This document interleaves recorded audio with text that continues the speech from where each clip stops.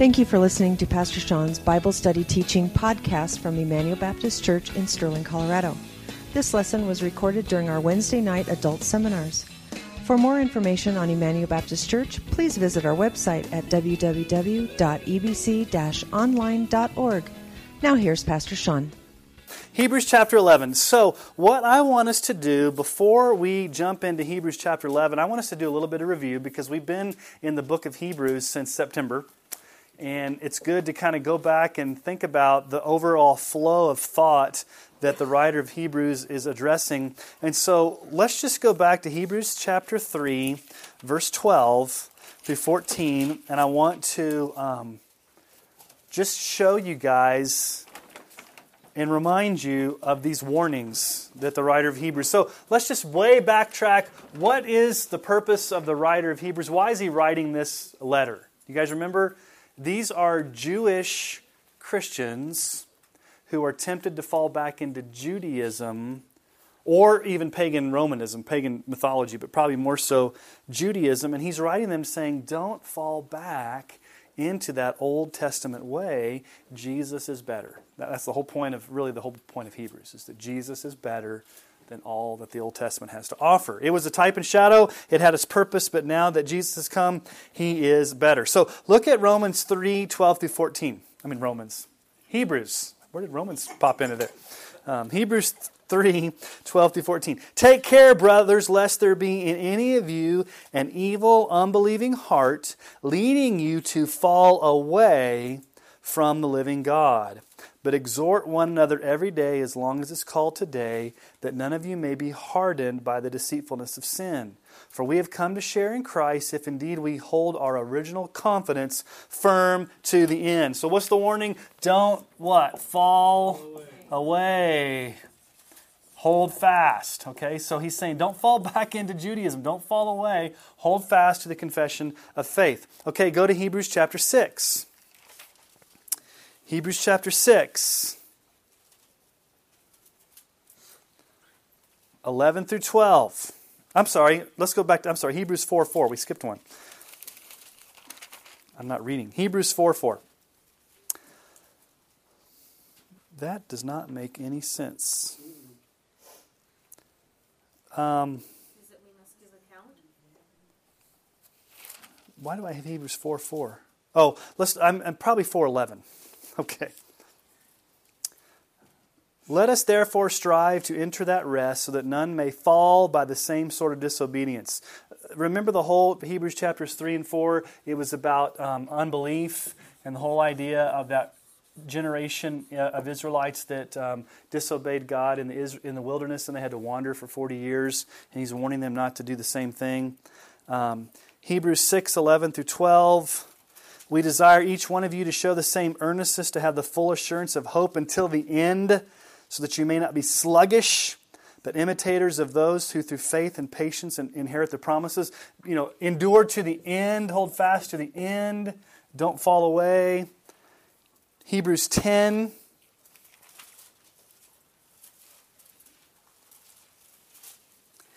Hebrews 10:23. Let us hold fast the confession of our hope without wavering, for He who promised is faithful. Let us hold to our hope without wavering. Hold fast, don't waver, don't crumble, don't fall.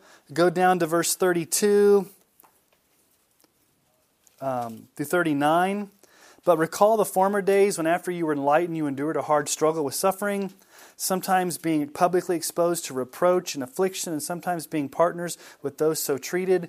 For you had compassion on those in prison, and you joyfully accepted the plundering of your property, since you knew that you yourselves had a better possession and an abiding one. Therefore do not throw away your confidence, which has a great reward. For you have need of endurance, so that when you've done the will of God, you may receive what is promised. For yet a little while, and the coming one will come and will not delay. But my righteous one shall live by faith. And if he shrinks back, my soul has no pleasure in him. But we are not those who shrink back and are destroyed, but those who have faith and preserve their souls. Okay, don't shrink back. Don't fall away. Hold fast. That's what he's saying all along. And so there's this temptation or this fear, if you will, to crumble, to be sluggish, to fall back, to fall away, to not hold fast to the end. Okay, so that's really the context. And so when we get into Hebrews chapter 11, we look at these Old Testament characters. And last week, if you remember, we looked at Isaac, Jacob, and Joseph. And now tonight, for the majority, we may get to Joshua and Rahab and Jericho, but we may not get there. It's in the notes, but we may not get there. We mainly want to spend time on Moses tonight. And so there's a lot that you can say about Moses. Let's just talk about what are some things you guys know about Moses. What do you know about Moses? Okay, so the Exodus, he was the one that led the people out of the Exodus. Okay, that was a big event, right? He received the 10 Commandments. He received the 10 Commandments on Mount Sinai. Twice. What else? He never got to go into the Promised Land. Okay. His parents were from the Levites, right? Okay, his parents were from the Levites. What was Moses' upbringing? He grew up in an Egyptian home, even though he was an Egyptian. Okay. There's 4 phases of Moses' life. Do you guys know that? What are the 40, 40, and 40? Which makes it, how old was he when he died? Do your math. 120. Okay. The first 40 years of his life, where did he live? In Egypt. Until he murdered, and then he had to flee. And for the next 40 years of his life, where did he live? Midian. He lived really pretty much on the back. Hey guys, he lived on the backside of nowhere. Okay? I mean, he lived basically, that's where God approached him in the burning bush. He was a shepherd. And then where did he live the last 40 years of his life? With over 2 million people, that really caused him a lot of problems as he wandered around there. So he had a very eventful life. And so there's a lot of things that the writer of Hebrews could focus on Moses. There's a lot. But let's just look and see what he actually focuses on. So let's look at Hebrews chapter 11. This is part 1 tonight. Hebrews chapter 11, 23 through 27. So let's read Hebrews 11, 23 through 27. By faith, when Moses was born, was hidden for 3 months by his parents, because they saw that the child was beautiful, and they were not afraid, the key word there, of the king's edict. By faith, when he was grown up, Moses refused to be called the son of Pharaoh's daughter, choosing rather to be mistreated with the people of God than to enjoy the fleeting pleasures of sin. He considered the reproach of Christ greater wealth than the treasures of Egypt, for he was looking to the reward. By faith he left Egypt, not being afraid of the anger of the king, for he endured as seeing him who is invisible. What word is used twice there? His parents were not afraid, and he was not afraid. So the thing that Moses is being talked about here is the fact that he did not have fear. What's going on in the life of this Hebrew congregation? They are living in fear of the pressure of Judaism, fear of their culture, fear of all these pressures around them, so much so that they're wanting to fall away, they're wanting to not hold fast. And so the writer holds up Moses as a model here of someone who did what? Held fast to the end, didn't fear, in the face of temptation, did not fall away. Okay? So let's just put it in a sentence, what authentic faith is. Authentic faith that we see here in these passages in Moses does not crumble in fear in the face of overwhelming opposition.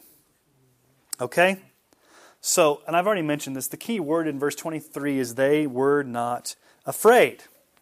What's the key word in verse 27? They were not afraid. So this idea of not being afraid or not crumbling in fear in the face of overwhelming opposition serves as the overarching theme of Moses' life. Okay? So from this text, from these verses 23 through 27, we're going to see 3 distinguishing features of this faith of Moses that doesn't crumble in fear. Okay? So what's the first thing that we see in Moses' faith? And it's really not his faith, it's his parents' faith. It's interesting. Here's number 1.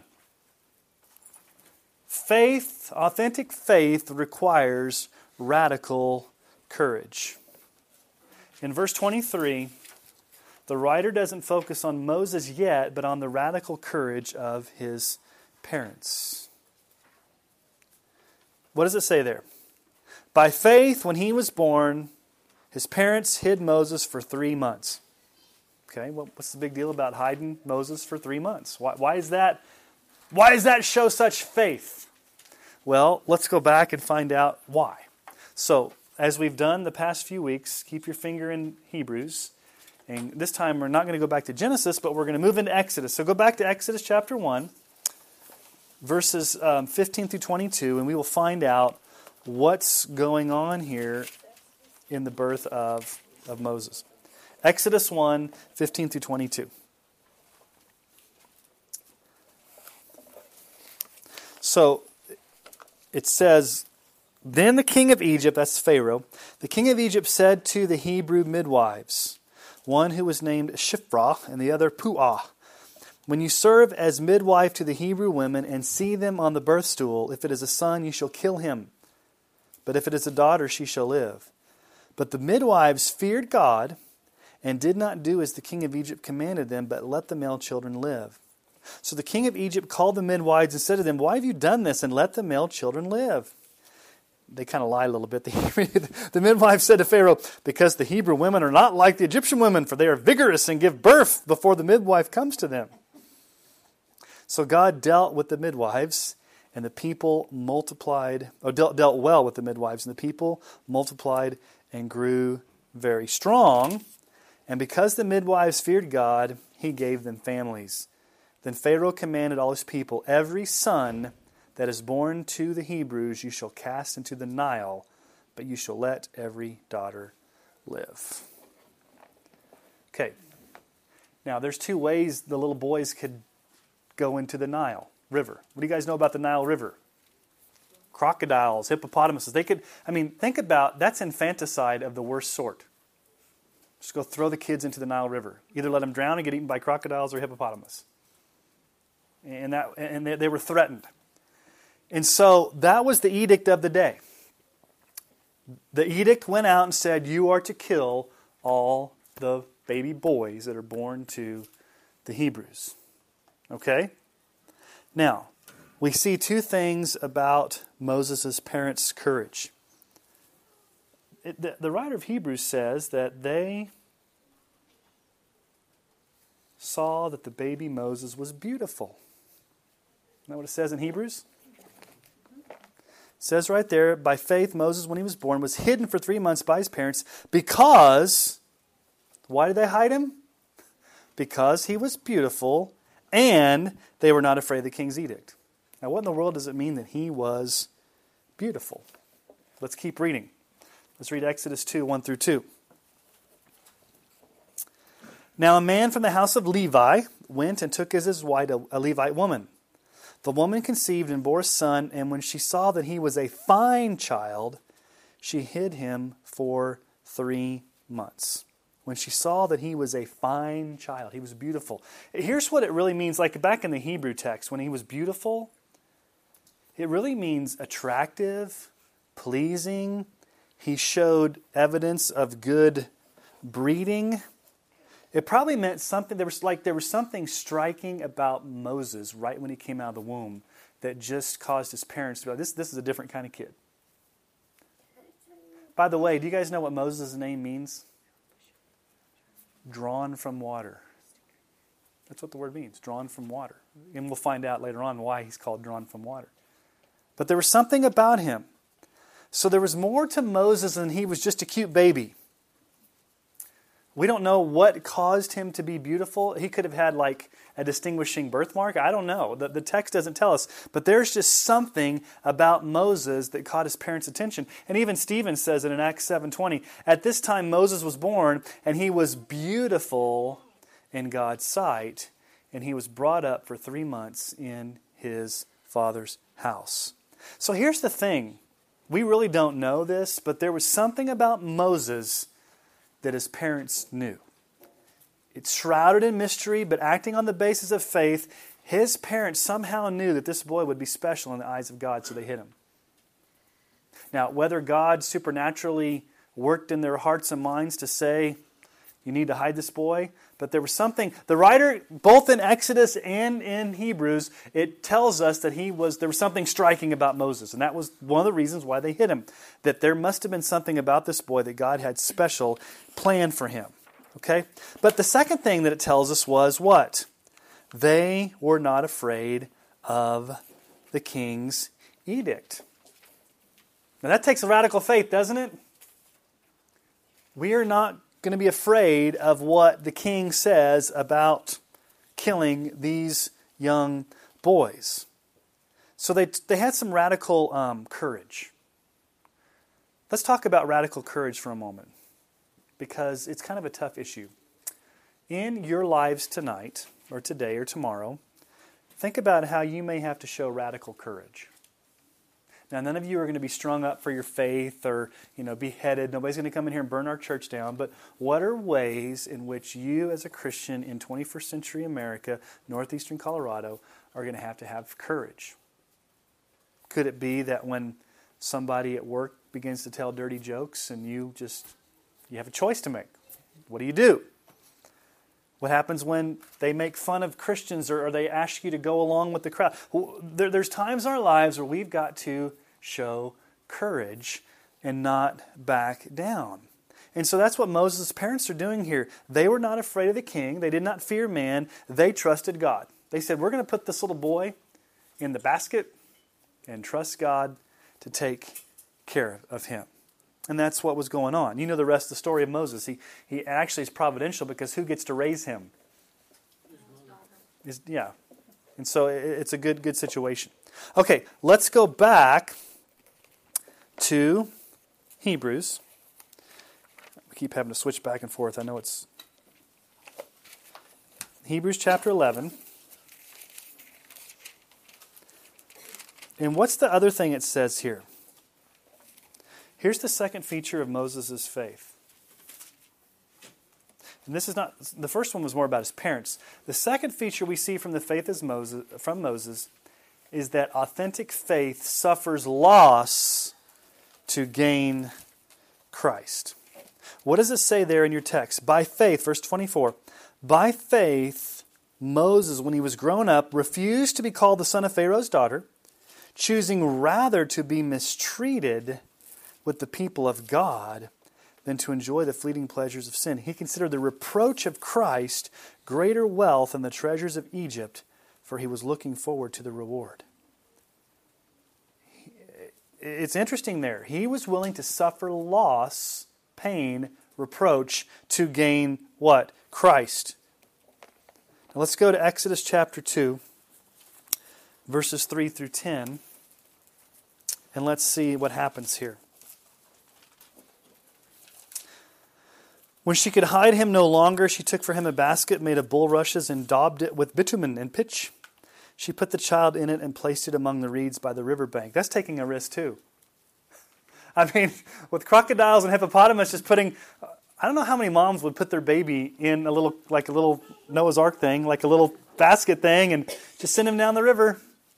God's sovereign. That's a lot of faith, isn't it? Okay, so they stick him down the river, and his sister stood at a distance to know what would be done to him. Now the daughter of Pharaoh came down to bathe at the river. It must have been somewhat safe because you wouldn't be bathing in the river if there were crocodiles and hippopotamus, but you never know. So anyway, she's down there bathing in the river while her young women walked beside the river. She saw the basket among the reeds and sent her servant woman, and she took it. When she opened it, she saw the child, and behold, the baby was crying. She took pity on him and said, "This is one of the Hebrew children." How did she know he was a Hebrew child? Very practical. The kid's circumcised. Okay? Okay? Egyptians weren't. That's how they knew he was Hebrew. It wasn't like, that's the only way they knew he was a Hebrew child. And the text doesn't tell you that, but I mean, we know that Hebrew children were circumcised and Egyptians were not. So, the sister said to Pharaoh's daughter, "Shall I go and call you a nurse from the Hebrew women to nurse the child for you?" And Pharaoh's daughter said to her, Go. So the girl went and called the child's mother. And Pharaoh's daughter said to her, Take this child away and nurse him for me, and I will give you your wages. So the woman took the child and nursed him. When the child grew older, she brought him to Pharaoh's daughter, and she became her son. And he became her son. She named him Moses because she said, I drew him out of the water. So basically his mom gets paid to be his mom. Isn't that interesting? Okay. So Moses means drawn out of water. So here's the thing that happens though. Moses was adopted, if you will, into the very court of Pharaoh. And what that meant was that he had all the treasures, pleasures, and stuff that Egypt had to offer. He grew up in royalty. He had access to great wealth, great popularity, great power, and possibly could have even been poised to take a very high position in the royal family. And yet Moses does something very strange. Look at verse 11 of chapter 2, Exodus. One day, when Moses had grown up, he went out to his people and looked on their burdens, and he saw an Egyptian beating a Hebrew, one of his people. Okay. It says this. Did you catch it? When he was grown up, Moses went out to his people. Now, what in the world does this mean?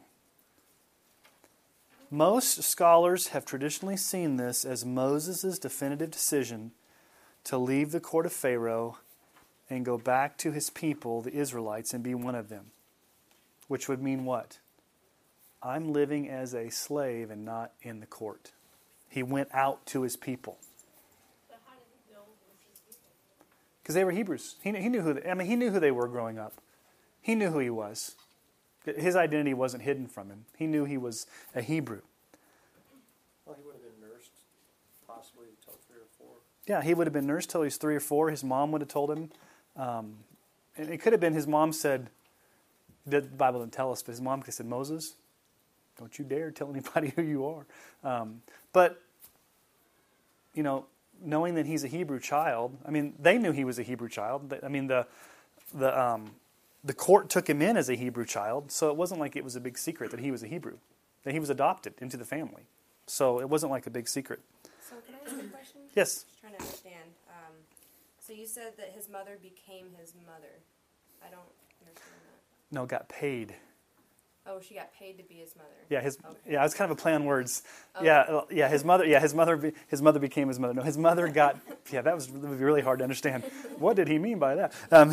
His mother got paid to be his mother, type thing. Okay, because for a second I thought you were meaning it was his mom. But kind of lost on that. Do you understand now what I mean? Okay, yeah. Sometimes I talk fast, so I will slow down. Okay.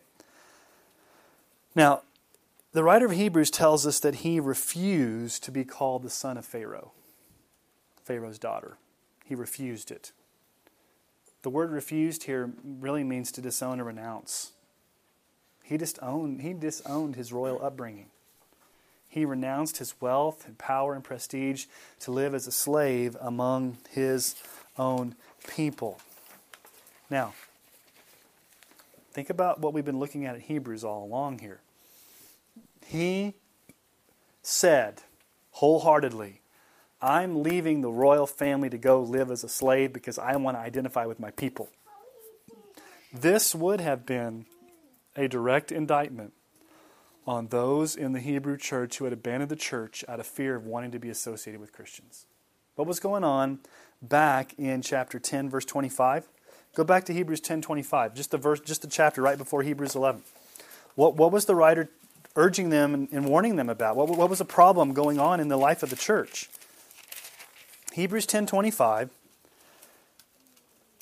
Actually, let's start in verse 24. Let us consider how to stir up one another to love and good works, not neglecting to meet together as is the habit of some, but encouraging one another, and all the more as you see the day drawing near. What was going on in the life of the church? They were not meeting together. They were forsaking the meeting together. There were some in the church that had become their habit to be embarrassed to be a Christian. And so instead of assembling with the believers, they decided to stay home because they didn't want to be identified. They didn't want to have to suffer. But what did Moses do? The exact opposite. I'm going to leave the royal court. I'm going to leave all that the world has to offer, and I'm going to willingly go out and refuse to be called Pharaoh's son. the daughter of Pharaoh's son, and I'm going to willingly identify with my people who at this time were slaves. Now, think about that. How many of you would do that? Especially as a young man. He had all the women he could want, all the food he could want, all the wealth and all the power he could want. And he said, I'm not going to take that. I'm going to go be like a slave because being part of my people is more important than the treasures of Egypt. Word to the church. Being part of God's family among God's people, no matter what costs you, is more important than being part of the world. And that's kind of the decision that Moses made. So he chose a life of suffering over a life of ease and a life ultimately of sin. What do we know about Egypt? We know from the Exodus that the Egyptians were ruthless taskmasters who beat the Israelites, made life hard on them. They were brutally mistreated, and Moses knew full well what it meant to leave the pleasures of Egypt and to go be mistreated as an Israelite slave. Now go back to Hebrews. Look at verse 25, because I want to spend some time on this because I think it's important. Verse 25. He chose to be mistreated with the people of God. What does it mean to be mistreated? To be beaten, taken advantage of. Rather than what? To enjoy the what? Okay, I'm going to pay attention. I want you to pay attention to these words. There's an adjective put before it, fleeting. There's a description, pleasures of sin. Okay, so here's what I want you to look at. The word for enjoy in the original language means to hold on to regard, to cling to. He didn't want to hold tightly to the fleeting pleasures of sin. Moses had every pleasure at his disposal. But here's the thing. The writer of Hebrews is blatantly honest about the nature of sin. What does he call it? He calls it pleasurable. It is pleasurable. Don't let anybody tell you sin's not fun, because why would you do it if it was not? Sin inherently, at first glance, promises pleasure. Why would you sin if you didn't think it gave you pleasure? Nobody here wouldn't sin if it didn't feel good. In our flesh, we sin because we think it's fun. But notice the word he puts before that. Yeah, it is fun. But what does the word fleeting mean? What does the word fleeting mean? Passing. Temporary. Literally, the word in the Greek text is for a season. So here's the thing. For a season, sin is fun. Until it catches up with you. For a season, sin may be pleasurable. You may get a lot of quote-unquote joy out of doing it. But what does sin ultimately reap? What does Paul tell us in Galatians 6, 7, and 8? Do not be deceived. God is not mocked. For whatever one sows, that will he also reap. For the one who sows to his own flesh will from the flesh reap corruption, but the one who sows to the Spirit will from the Spirit reap eternal life. So here's the question. What was the ultimate sin? What was the ultimate sin Moses... Whoa, that's not worded very well. What was the ultimate sin Moses would have committed had he stayed in Egypt? The very same sin these struggling Hebrew Christians were struggling with. Idolatry and apostasy. He would have engaged in a life absent of God and living for his own pleasure, and he would have denied the very people that gave him birth. He would have shrunk back in fear and stayed in comfortable Egypt rather than being who he truly was, an Israelite who feared and worshiped the living God of Abraham, Isaac, and Jacob. So Moses understood the nature of sin. Moses understood that, yes, sin promises pleasure. Promises pleasure. It may be fun for a season. But what does it say that Moses would rather do?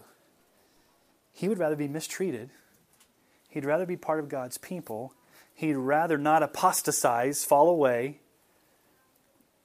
than to give into those pleasures of sin. Verse 26, He considered the reproach of Christ greater wealth than the treasures of Egypt. What in the world is the reproach? Come on in, guys. What in the world is the reproach of Christ? The reproach of Christ. Do we use that word a lot? What does reproach mean? The reproach of Christ. Do we use that word reproach? The closest thing I can think of is maybe what Paul says in Philippians 3, 7 through 8. Paul says, whatever gain I had, I counted as loss for the sake of Christ. Indeed, I count everything as loss because of the surpassing worth of knowing Christ Jesus my Lord. For His sake I've suffered the loss of all things and count them as rubbish, dung, in order that I may gain Christ. So, Moses here is saying, Christ is more important to me than anything this world has to offer. As a matter of fact, all that this world has to offer is skubalon. That's a word you need to learn. Sounds like Scooby-Doo. Skubalon. It's the Greek word there. It's kind of like a PG-13 word that Paul uses. It really means like dung, refuse, rubbish. It's not a cuss word by any stretch of the imagination, but it is kind of a crass word that he uses. And he says, everything I've gained, everything that I've accumulated, I just consider that a loss compared to knowing Christ. Now, that's what Moses did. Moses said, I'm giving up all that Egypt has to offer. And what did Egypt have to offer? Sex, drugs, and rock and roll, right? Money, power, prestige, popularity, all this stuff. And Moses says, you know what? I'm willing to give all that up to suffer with Christ. Now, did Moses have the full understanding of what that meant, that Christ would suffer on the cross? I don't think so. But he was willing to go suffer with his people in holiness as an Israelite, as opposed to taking in all that Egypt had to offer. And so, and why did he do this? The text tells us. Why does Moses? There's a very strong reason that Moses did all of this. Why in the world? Here's a huge question. Why in the world would you renounce your royal upbringing? Why would you leave the treasures of Egypt? Why would you go live as a slave? Why would you suffer loss so that you could have Christ? Well, the Scripture tells us there. Look at the end of verse 26. What does it say? For he was looking to the reward. He was looking to the reward. The word looking there really means constantly, concentrated effort. Heaven was always on his radar screen. What's the reward for Moses? What was the reward for Moses? Hey, I get to be number 2 in the kingdom. I get to have a harem of Pharaoh or Egyptian women at my disposal. I get to have all the money. What was the reward for Moses? What was he looking forward to? All throughout Hebrews, what's the looking forward to? What is it? The promised land. God. Okay, but in chapter 11, what specifically? It's called heaven, but they call it a better country. A better country whose builder is God. I mean, obviously he was looking forward to heaven. Now, Moses never did get to go into the promised land. Think about this for a moment. Abraham, Isaac, Jacob, Moses, and even Joseph, his bones were. None of those guys ever got to experience the joy of being in the promised land. But did that matter to them? Because where are they now? The true promised land. They're in heaven enjoying Christ. Okay? So, it's heaven. Here's what the author of Hebrews is doing. He's being a good pastor to his church. He could have gone to them and said, listen, guys, you're wimpy, you're sluggish, and, bring guilt and condemnation on them. But what does he do? He says, we have a great example in Moses. Think about what Moses did. He's basically saying Moses did not give up. If you're willing to give up, if you want to go back to your life of sin, if you want to fall away, if you want to apostatize, look at Moses, because he considered everything. And think about all that he had that you don't have. He had Egypt. And he threw all that away to gain Christ. And so that was what the writer of Hebrews is trying to encourage them with. Okay? So number one, Moses' parents' faith was fearless. They did not fear the king. Number two, Moses' faith is one that says, I'm going to renounce my whole upbringing and all the wealth of Egypt for Christ. I'm going to go be treated as a slave. But here's the third feature of Moses. He endures through overwhelming opposition. What does it say in verse 27? By faith, he left Egypt, not being afraid of the anger of the king, for he endured as seeing him who is invisible. Verse 27, left Egypt and did not fear the king's rage. Okay. There's some debate about what's talking here. Did Moses leave Egypt twice under the rage of the king? Sort of. What was the first time Moses left? He left as a fugitive and as a murderer. What was the second time he left? On the Passover, on the Exodus, when they're walking. And both times, the second time it really specifically says that the king was angry. So really what I think he's talking about here is this leaving behind Egypt means really to abandon and forsake. Think about the Passover for a moment. Pharaoh's, we'll get to this in just a moment, but Pharaoh's son had been killed. And he rises in great anger and wants to charge after Moses and the Israelites as they're leaving. So I think what this means is, he's talking about the actual Exodus itself. When being hotly pursued by the king, after the 10 plagues and the final plague of the killing of the firstborn sons of Moses and the nation. But Moses didn't do that. The king of Egypt did that on his own, didn't he? No, God killed them. God, we'll get to that in just a moment. God killed all the kids. Well, the angel of death. Right.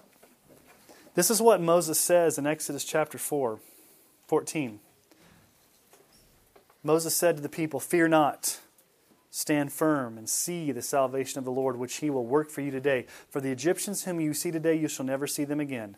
The Lord will fight for you. You only have to be silent." What did they have to do? Quietly walk across a sea that had parted.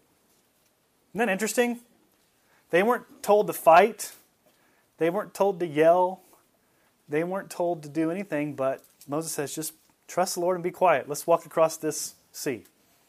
God will take care of us. The striking thing about Moses' faith here in all that he dealt with is that he persevered. What did he persevere through? It says there, Moses endured. By faith he left Egypt, not being afraid of the anger of the king, for he endured. He endured. What did Moses have to endure? Well, think of the facing Pharaoh, confronting him 10 times, the 10 plagues. I mean, it took great stamina and perseverance and endurance to keep going before this hard-hearted king and asking him multiple times, "Let my people go." It could have been very easy for Moses to give up after like plague number 5. This king's heart is hard. God, are you really going to let us go? Are you? Can you really be trusted? Okay, 7th plague, 8th plague, 9th plague. What about after number 1? Yeah, after number 1 plague. Well, because, then he's getting it from both sides. Yeah, because the people are like, all of the stuff that, if Moses didn't get it from Pharaoh, he got it from the people. And even from his own family at times, like his sister, and even his brothers, like the golden calf. So you think of all the things that Moses endured in his life in the face of overwhelming oppression. But how did he endure? What does it say there? Seeing him who's invisible. That's a good lesson. How do you endure? If somebody were to come to you, how do you endure? I see him who's invisible. What? It's biblical. Now, how do you endure? I see him who's invisible. What do you mean? Well, what does that mean? Okay. Who's he talking about here? Christ. God. Okay. Can we see God? Anybody here seen God? I want to talk to you afterwards if you've seen God face to face. He's the invisible God. Even Paul tells us that in 1 Timothy 1:17. To the King of ages, immortal, invisible, the only God, be honor and glory forever and ever. Amen.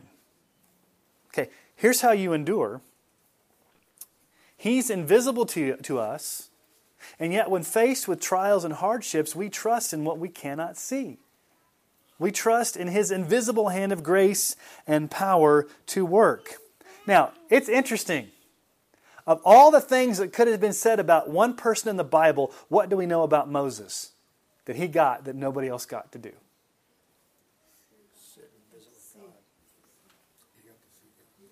He got to get a glimpse of God. Okay, so I find it interesting that because if there was anyone who was able to catch a glimpse of God, it was Moses. He saw God in the burning bush. He saw God envelop him in a cloud on the mountain. He was able to see the backside glory of God. He saw the pillar of smoke, the pillar of fire. He saw the parting of the Red Sea. He saw the manna and the quail and the water come out of the rock. What more could you ask from God? But what does it say here about Moses? Why did he endure? He endured because he was fixed on the invisible God. The God who's not seen but who is there. I think this is an encouragement to us who didn't have all these wonderful manifestations of God. We walk by faith, not by sight.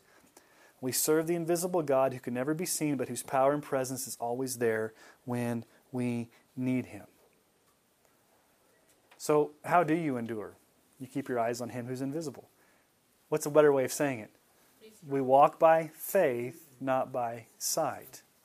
And that was the faith of Moses. Even though he saw all these powerful manifestations of God, he still trusted in the invisible God. So what are the implications for this struggling church? What's the deal here with this church?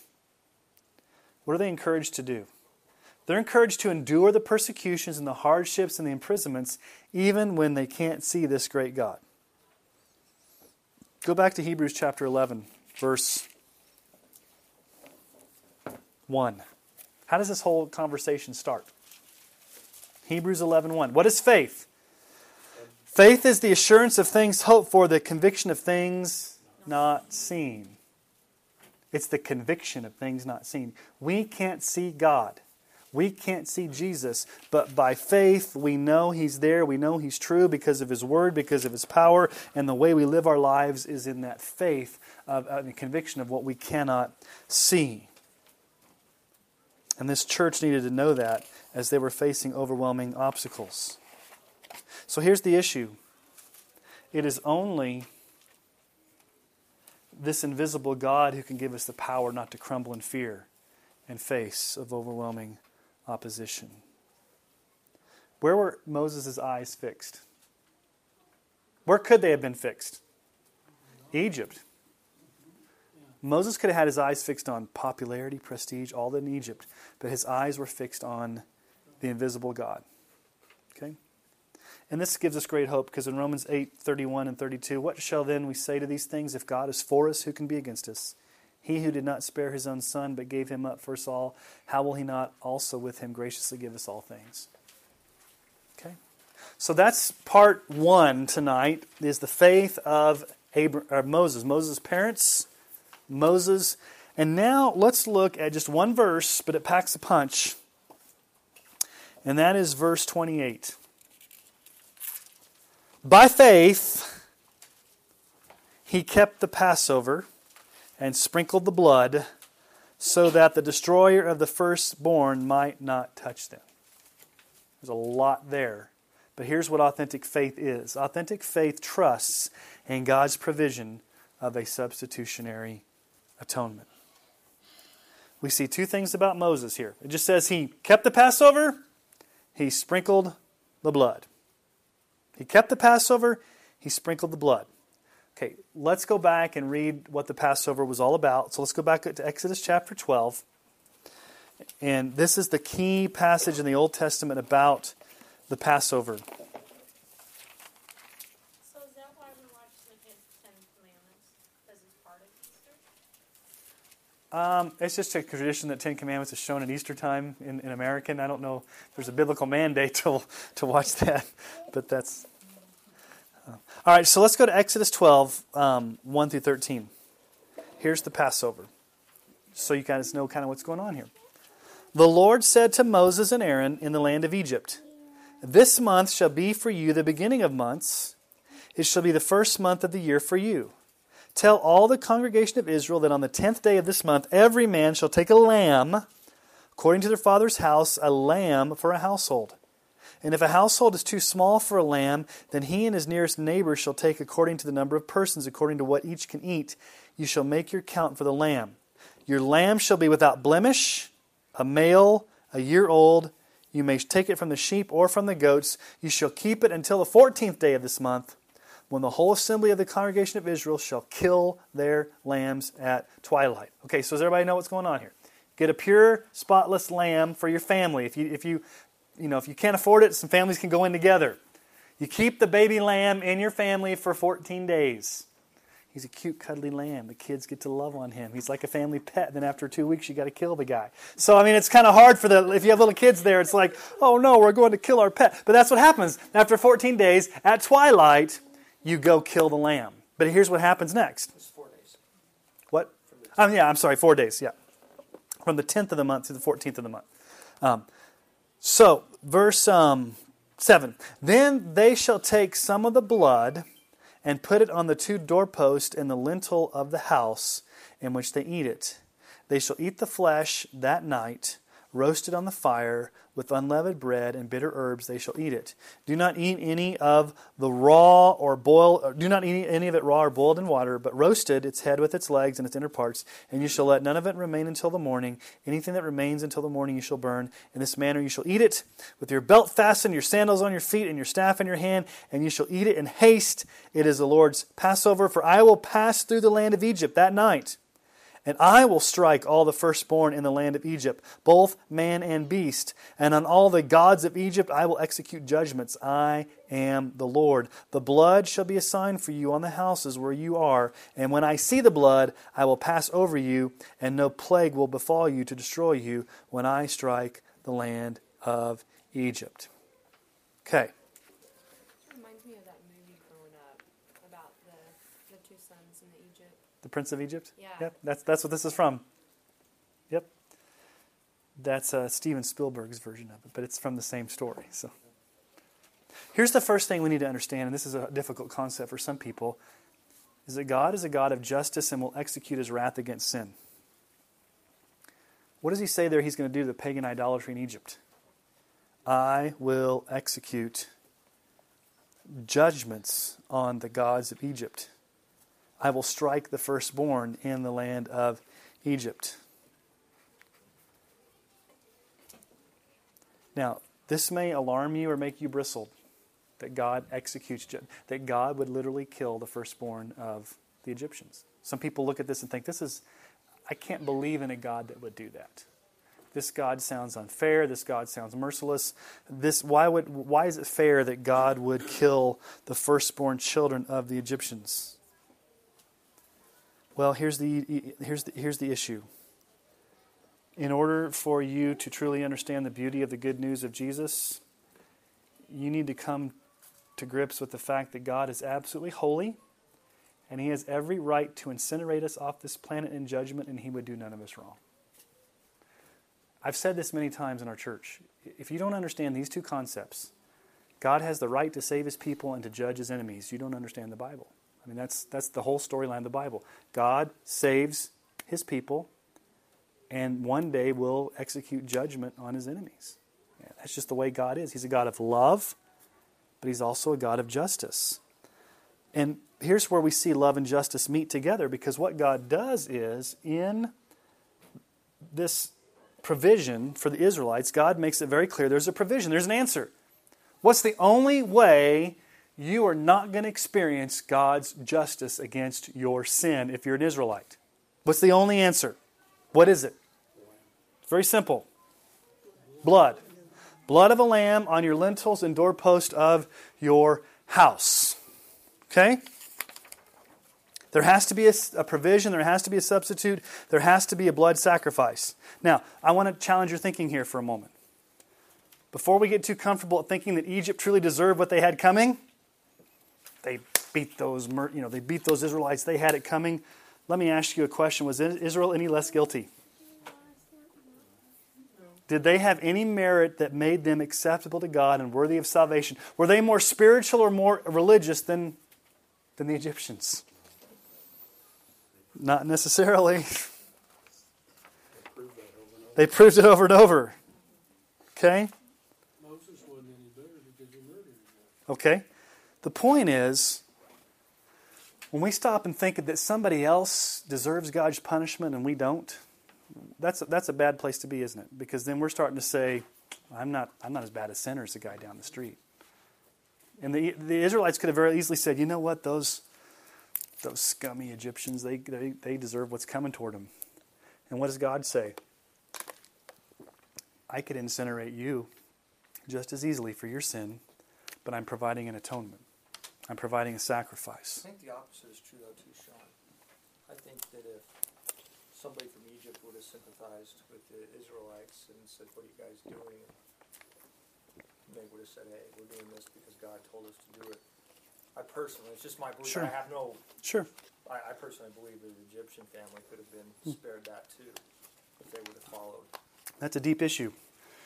So is like atonement a word for like another way? Atonement, and we'll talk about atonement means that in the Old Testament, atonement means that an animal was killed as a way to pay for the sin of a person. And so when Jesus died on the cross as an atonement, it means He, in His death, paid the price for our sin that we deserve to experience. Because the wages of sin is death. When you sin, and I sin, I'm not saying you sin and I don't. Any human that sins, the Bible says what we deserve is death. So every sin deserves death. So instead of dying on the cross ourselves and having to suffer ourselves, as a substitute, Jesus dies in our place on the cross so that we don't have to take that punishment. But it has to be received by faith.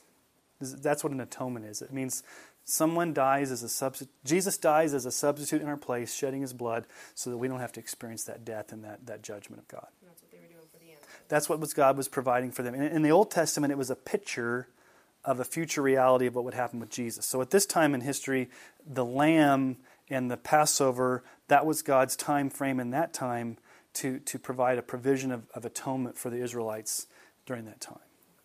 Yeah, yes, Michelle. So did any Egyptians decide to change their mind and follow? The Bible doesn't tell us that.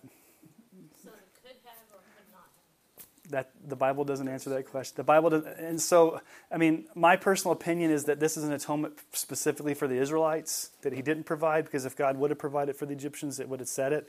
But again, it's an argument from silence. We really don't know. We don't know. I mean, if there was a case where the Egyptians did it, it's not in the Scripture. So we're making a conjecture. We're making a guess from silence. All we do know from the text is that God made the provision for the Israelites and gave them the instructions, and that they were the ones that were spared. That's all we have. We can guess, but at the end of the day, the Bible doesn't give us that much information. Is that fair? That's fair. Okay. There's some things the Bible just doesn't answer for us, and we just kind of have to say, at the end of the day, it's my best guess of maybe how it happened, but it's not explicitly taught. And so you just kind of have to say, this is kind of where I land on it, even though I can't, find it dogmatically in there. This is kind of what I sense it to be. But you have to, at the end of the day, say the Bible doesn't absolutely address that. So, where are we now? Oh, Exodus 12:21 through 32. Let's see the actual execution of the instructions were given, and now they actually carry it out. So in Exodus 12:21 through 32, we actually see it unfold. Okay, so let's see it unfold. Moses called all the elders of Israel and said to them, "Go and select lambs for yourselves according to your clans, and kill the Passover lamb. Take a bunch of hyssop and dip it in the blood that is in the basin, and touch the lintel of the 2 doorposts with the blood that's in the basin." Now this is important. "None of you shall go out of the door of his house until morning." What else was required of them? Not only blood, but they had to stay inside. They had to stay inside. Okay, and that's going to be important later on when we get to Rahab. Okay, "For the Lord," if we get to there tonight, "for the Lord will pass through to strike the Egyptians, and when He sees the blood on the lintel and on the 2 doorposts, the Lord will pass over the door, and will not allow the destroyer to enter your houses to strike you. You shall observe this rite as a statute for you and your sons forever. And when you come to the land that the Lord will give you as He promised, you shall keep this service. And when your children say to you, what do you mean by this service? You shall say, it is the sacrifice of the Lord's Passover. For He passed over the houses of the people of Israel in Egypt when He struck the Egyptians, but spared our houses. And the people bowed their heads and worshipped. Then the people of Israel went and did so as the Lord commanded Moses and Aaron, so they did. At midnight, the Lord struck down all the firstborn in the land of Egypt, from the firstborn of Pharaoh who sat on his throne to the firstborn of the captive who was in the dungeon, and all the firstborn of the livestock. And Pharaoh rose up in the night, and he and his servants and all the Egyptians, and there was a great cry in Egypt, for there was not a house where someone was not dead.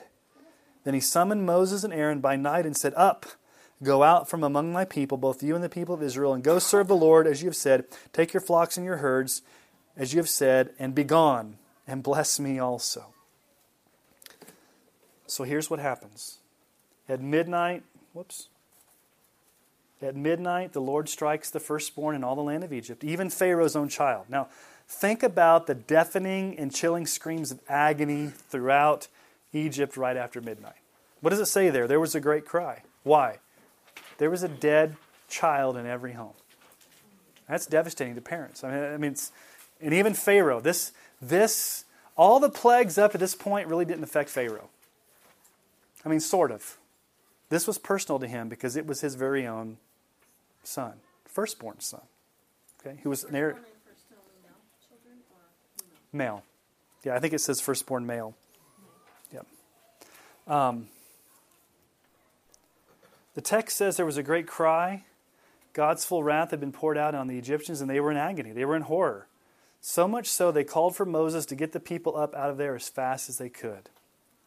Now, how many plagues were before the Passover? 9. Okay, 9 plagues. If you go back and you read the story, these 9 plagues presented no danger to the Israelites. Do you realize, where were they? They were in the land of Goshen. They were spared the 9 plagues. They only came upon the Egyptians. But notice the 10th plague, the Passover is different. What's the condition of the 10th plague? What would happen if Israel had not put the blood on the doorframe? They would lose their firstborn too. So there's a provisional, conditional atonement here that's being done. The plague is conditional. The firstborn of the Israelites were not automatically saved from death. There had to be, by faith, the sprinkling of the blood. What were the conditions?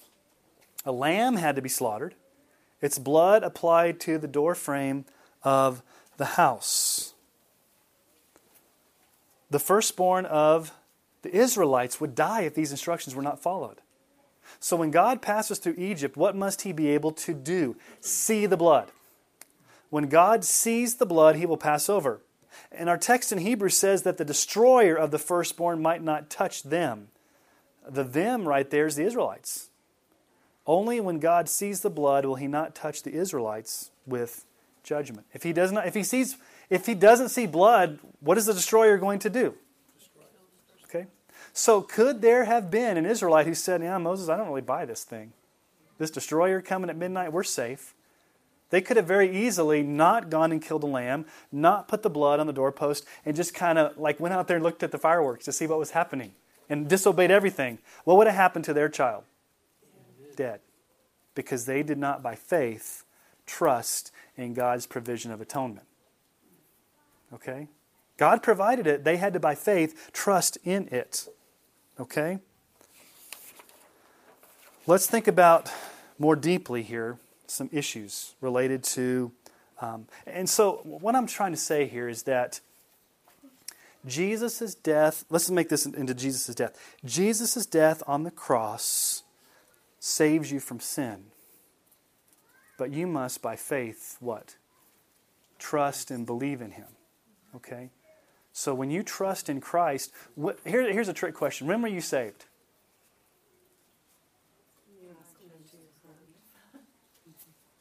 What? I'm hearing different answers. Okay. What are you saying? I didn't hear what you said. When were you saved? Oh, when I trusted in Christ as my personal Lord and Savior. Okay. When were you saved? When the Holy Spirit came in. Okay. Okay. There's different ways you can answer that question, okay? In the past, before the foundation of the world, God chose me for salvation. 2,000 years ago on the cross, Jesus died for my sins. At a point in time when I personally trusted Christ for salvation, I was saved, and there's going to be a future day when I'm in heaven when I'm fully saved. So we can think of salvation as past, present, and future. So it's kind of a trick question. But the point is this.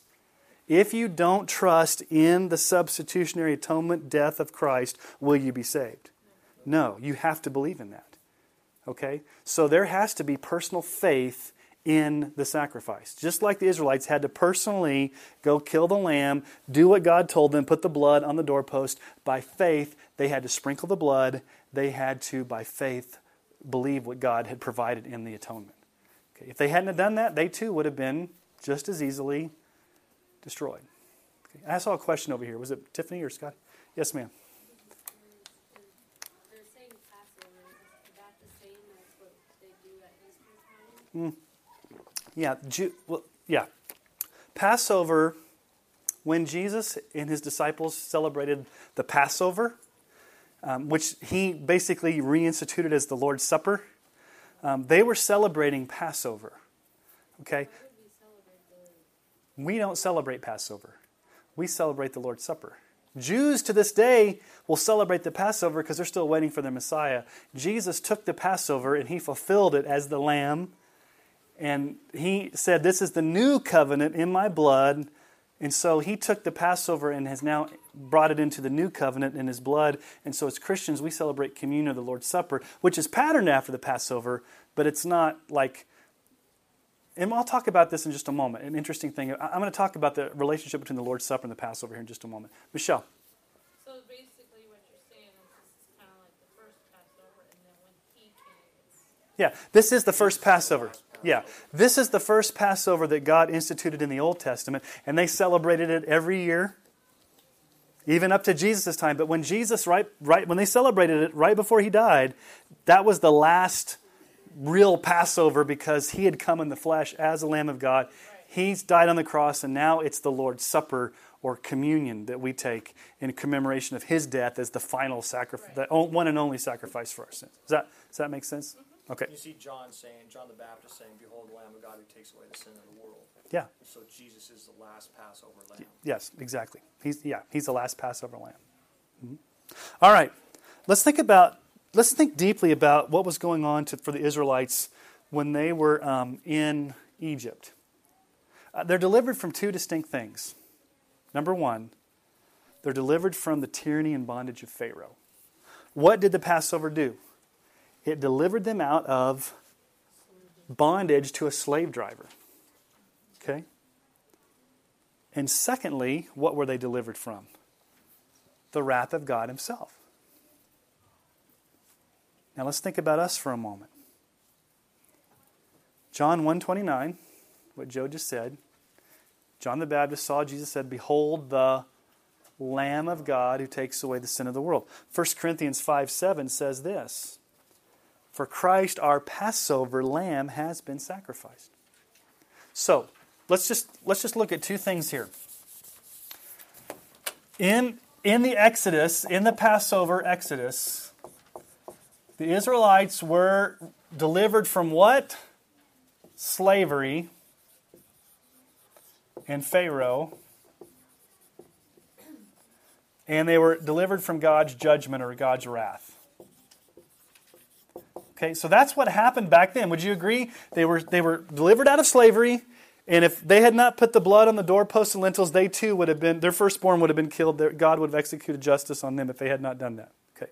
Now, if that's what happened in the first Passover, and Jesus is the final Passover, let's think about these two things in a spiritual capacity. Spiritual bondage. What have we been delivered from? Paul says in Ephesians 2:1-3, you were dead in the trespasses and sins in which you once walked, following the course of this world, following the prince of the power of the air, the spirit that's now at work in the sons of disobedience, among whom we all once lived in the passions of our flesh, carrying out the desires of the body and the mind. We were by nature children of wrath like the rest of mankind. Who were we in bondage to? Our flesh, Satan, children of wrath, spiritually dead. What has God saved us out of? That. He saved us out of spiritual bondage, out of spiritual enslavement. In Israel, it was physical slavery. For us, through Christ our Passover Lamb, it's spiritual slavery He's delivered us from. What did He rescue us from? Colossians chapter 2, 13 and 15. Going too far here. And you who were dead in your trespasses and the uncircumcision of your flesh, God made alive together with Him, having forgiven us all our trespasses, by canceling the record of debt that stood against us with its legal demands. This He set aside, nailing it to the cross. He disarmed the rulers and authorities and put them to open shame by triumphing over them. He disarmed Satan. Pharaoh's kind of a Satan figure. Who was Pharaoh? A wicked, hard-hearted man who kept God's people in bondage. And God delivered them from him. Who's Satan? A wicked, hard-hearted, fallen angel who tries to tempt and destroy. And God, when you're a Christian, God saves you out of spiritual slavery. So here's the parallel. Just like God delivered the Israelites from the tyranny and bondage of the Pharaoh through the Passover, in the same way, through the death of Christ, He disarmed the devil, triumphed over him by forgiving all of our sins. Through the cross, we've been released from captivity to Satan, and we've had our sins forgiven. Earlier in Hebrews, the writer tells us, since therefore the children share in flesh and blood, He Himself likewise partook of the same things, that through death He might destroy the one who has the power of death, that is, the devil, and deliver all those who were, through fear of death, were subjects to lifelong slavery. Now, I was pondering something when you think about the Exodus for a moment, when you think about the Passover. One thing that God tells Moses to do, they were commanded to keep it as a continual meal. You will keep this forever and ever. To do this every year as a memorial of God's passing over the Israelites and sparing them His judgment through His substitutionary atonement. Now, if you read the rest of the Bible, did the Israelites celebrate Passover? They tried to, and then like during the time of the kings when they got really wicked, and then what was it, Josiah, under his reign, they go in there and they find the book of Deuteronomy, and they're like, oh man, we haven't been celebrating the Passover, we better get busy doing this. But for the most part, if you trace Israel's history, if you read the rest of the Bible, they were celebrating it all the way up to the time of Jesus' time, right? Okay. So it was a constant reminder to them of what? A substitutionary atonement by blood. But there's one thing in the Passover they never repeated. Do you want to know what they never repeated every year? I looked at my Bible. I could never find this. When they repeated the Passover, what's the one thing that they didn't repeat? Exactly. Not once are they told to put blood on the door frames of their house. That sprinkling of blood was a one-time, non-repeatable act of faith where God would pass over their houses. So the Passover itself was a one-time, unrepeatable event, but it was commemorated each year in the celebration of what? You kill a lamb, you eat it, you celebrate bitter herbs, but were they ever told over and over again to put the blood on the doorpost? Okay, now think about that for a moment. It was a one-time, unrepeatable blood sacrifice that's commemorated over and over again in the celebration of it, but it's not done but once. Now, you should be thinking the same train of thought I'm thinking here. Jesus' death on the cross as our sacrificial substitute was a one-time, unrepeatable event. He has been crucified once and for all for sin. But yet in the Lord's Supper that we celebrate, we're commanded by Jesus Himself to continue to do this as a memorial of His death. Just like the Passover meal is to be repeated. In correspondence, the Lord's Supper is to be repeated. And both of these are a memorial of God's deliverance through blood sacrifice. And yet the blood on the doorpost was a one-time event, just as Christ's death on the cross is a one-time event. You see the parallels there? One-time blood sacrifice to cover their sins, but to be celebrated over and over again. One-time blood sacrifice of Jesus to be commemorated over and over again in the Lord's Supper. Okay. Now, Go back to Hebrews 9, 11. Go back to Hebrews 9. We looked at this back before Christmas, I think. Hebrews 9, 11 and 12.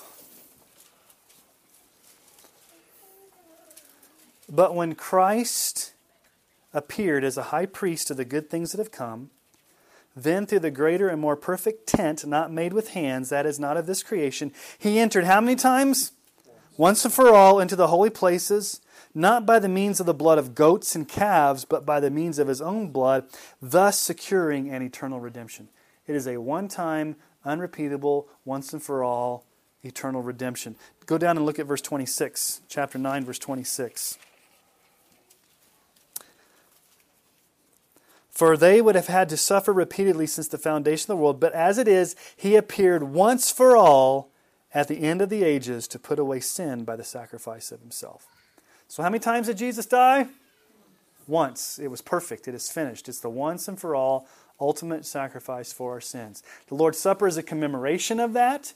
It's a remembrance of that, but it's not the Roman Catholic Eucharist. We've talked about this before. What's the Roman Catholic Eucharist?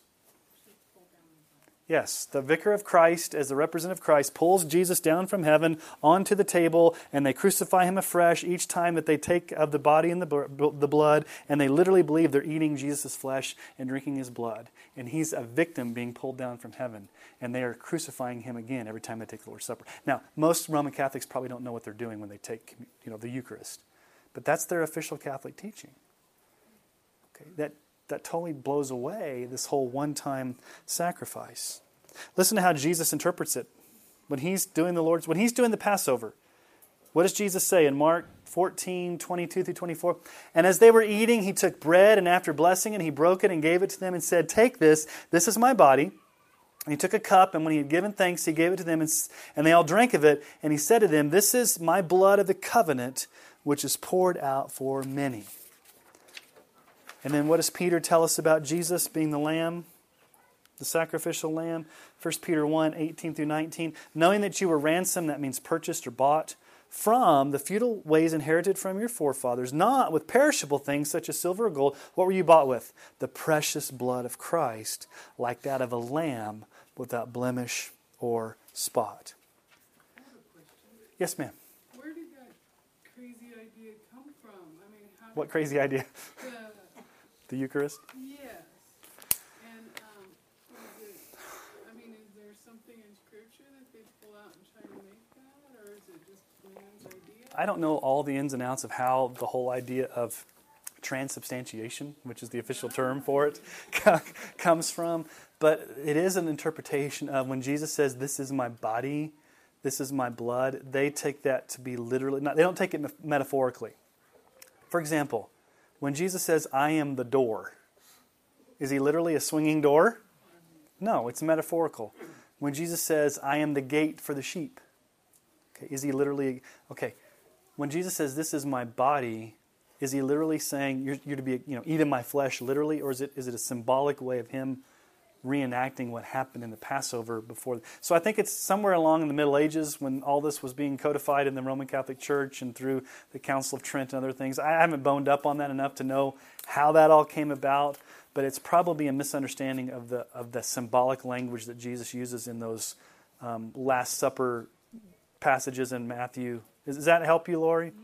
Well, I think they take the story after Jesus fed the 5,000 across the lake. Yeah, in Matthew. And they came and saw him, and he says, "Well, you're going to have to eat my flesh and drink Yeah. my blood." I think that's where they kind of hinged that on. Yeah. That's the first. Yeah, in John chapter 6. Yeah, so it's really a misunderstanding of the symbolism behind what Jesus means when he talks about feeding on his flesh and drinking his blood. Short answer. Okay. So here's They just choose to pick a literal. Yeah, they choose to pick a literal interpretation of that when the rest of the verses around it you wouldn't. Like Jesus is a door. I am the bread of life. Is Jesus a loaf of bread? I am the light of the world. Is Jesus a literal light bulb walking around? No. Okay, so there's metaphorical language that's used in the Gospel of John and other places that you're meant to read and be like, oh, okay, I'm supposed to take this metaphorically. So let me just go with this. On that final day, on that day of days, When God himself, the absolute sovereign king of the universe, who's absolutely holy and righteous and perfect, passes over your life, what will he see? Will he see the blood of Jesus in your place because you've trusted in his only provision of your sin? Or will he not see the blood of Jesus in your place? And if there's no blood, if there's no substitute, if there hasn't been any trust in the only provision God has provided, it will be far worse than Pharaoh and the Egyptians drowning in the Red Sea. It will be God's full wrath poured out on you in hell for eternity. So, if you're here tonight and you've not trusted Jesus for salvation, that provision of atonement, then make sure you do that, because it's a life or death. So, all right. Let's stop there because we're switching gears. What time is it set? We're switching gears in verse 29. 29 is basically a summary statement. By faith, the people crossed the Red Sea on dry land, but the Egyptians, when they attempted to do the same, were drowned. Okay, that's basically what happens next, the drowning. Okay, but what happens next is the walls of Jericho come down and Rahab. And I want to spend some time on Jericho and Rahab because I don't want to unpack that, because Rahab is an awesome story about how God loves to save bad people. Okay? And all of us are bad people. So God loves to save sinners, and we see that in Rahab. So we'll wait for that next week.